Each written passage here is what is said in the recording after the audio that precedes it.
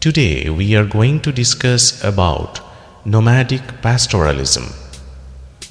Nomadic pastoralism is a form of pastoralism when livestock are herded in order to find fresh pastures on which to graze.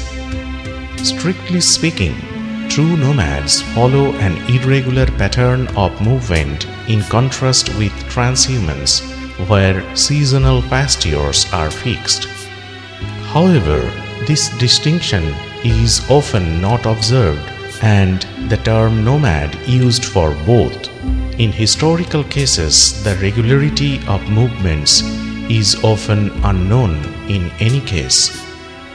The herded livestock include cattle, yaks, sheep, goats, reindeer, horses, donkeys, or camels.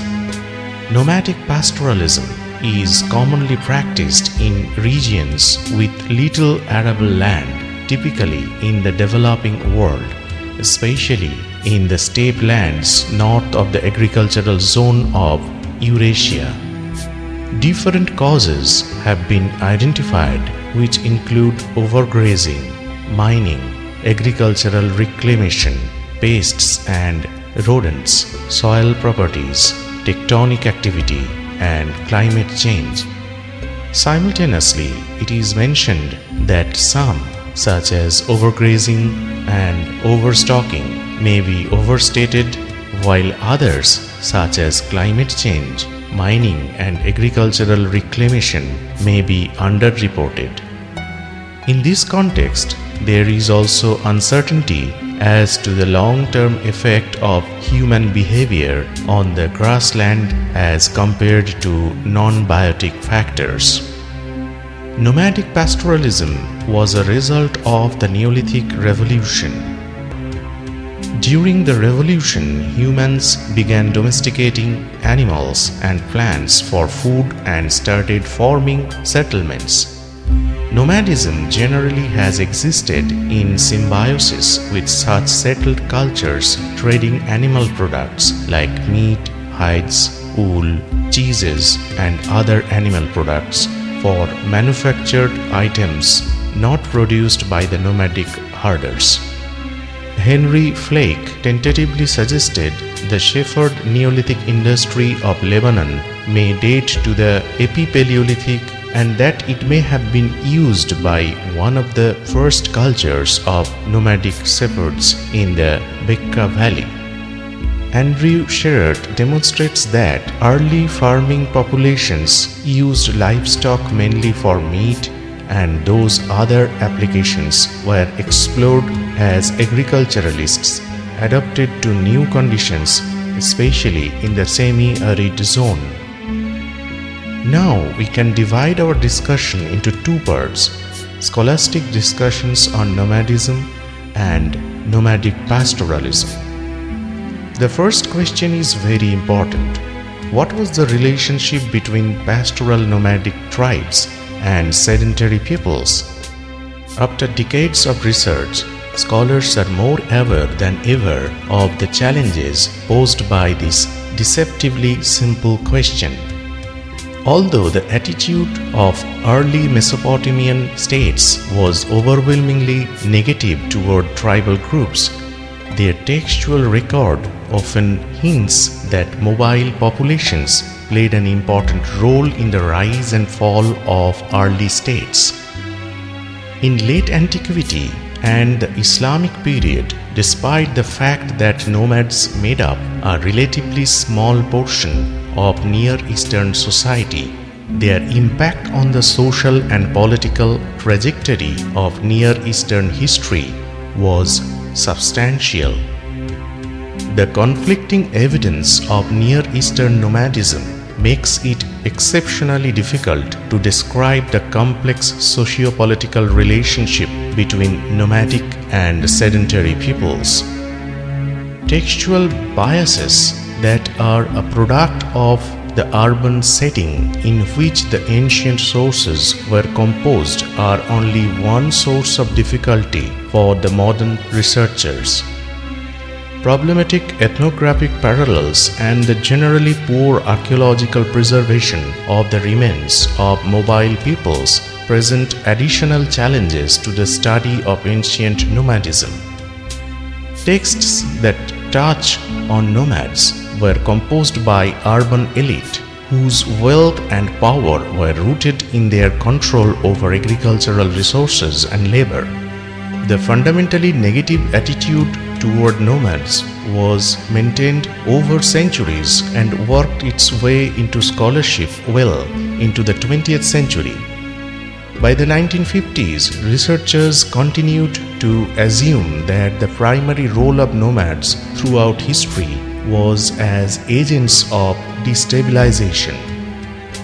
By the 1960s, it had become clear that despite intermittent antagonism, farmers and mobile pastoralists in fact participate in a symbiotic relationship. Furthermore, communities alternate between nomadism and sedentism, depending in part on the strength of the central authority. In the 1970s, Mikhail B. Rauten used the terms enclosed nomadism and dimorphic chiefdom to describe the type of social organization characteristic of ancient Mari, which represents a curious blend of city-state, tribe, and nomadism.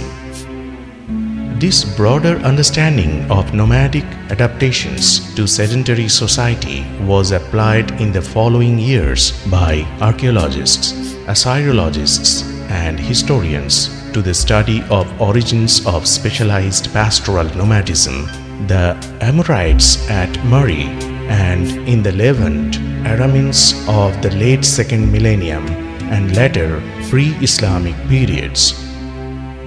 The 1970s and 1980s saw the emergence of a more integrated view of nomadic and sedentary encounters in the ancient world.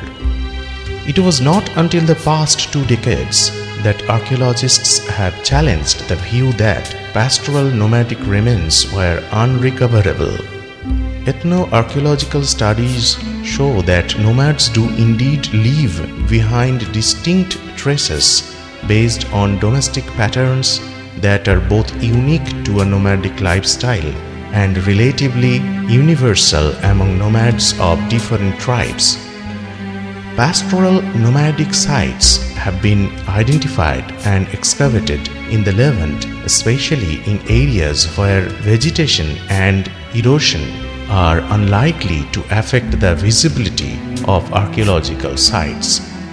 There, pastoral nomadic sites are identified based on their location outside the zone of agriculture and absence of grains or grain processing equipment, limited and characteristic architecture, a predominance of sheep and goat bones, and ethnographic analogy.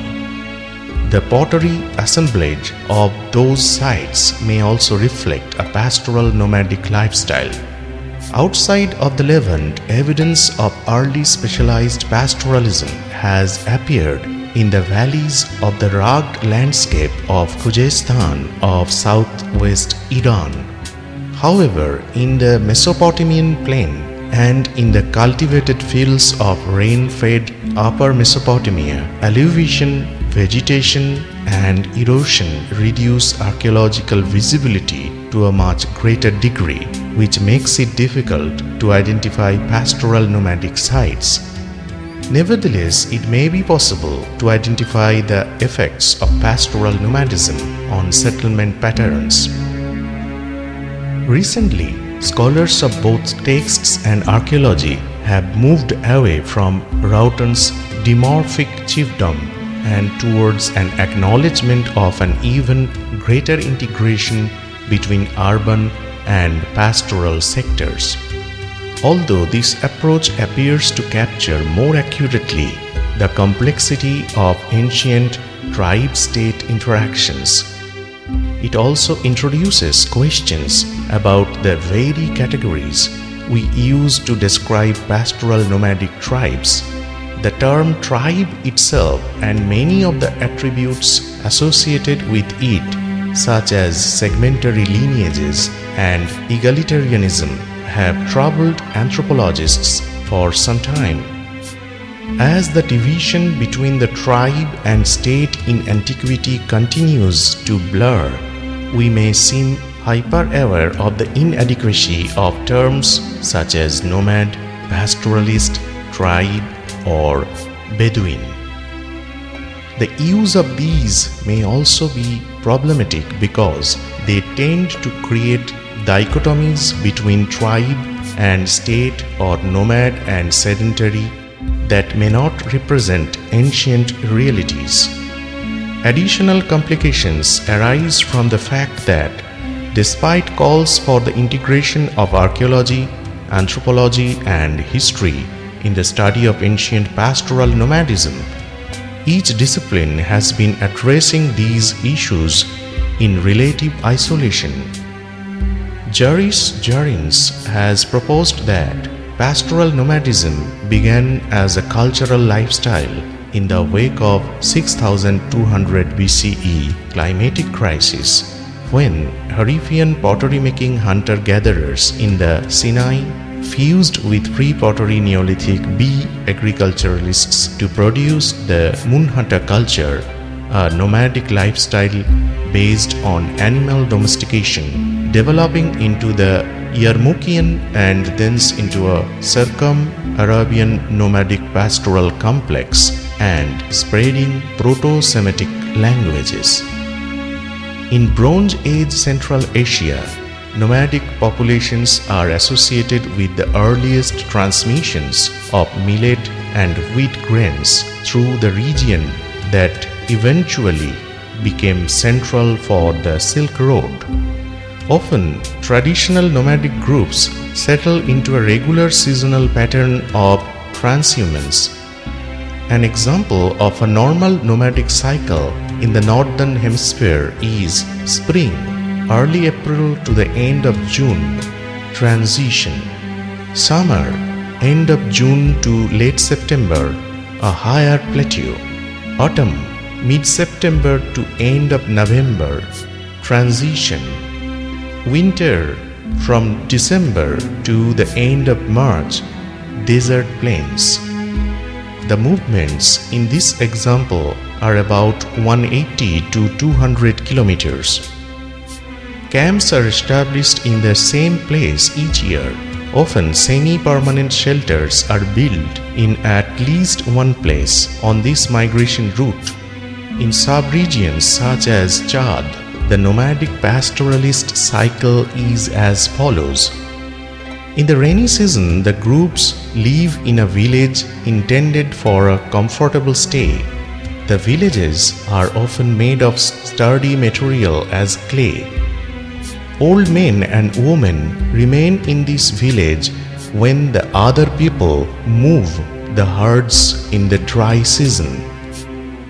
In the dry season, the people move their herds to southern villages with a more temporary character.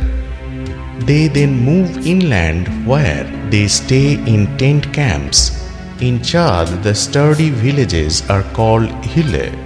The less sturdy villages are called denkaut and the tents ferik.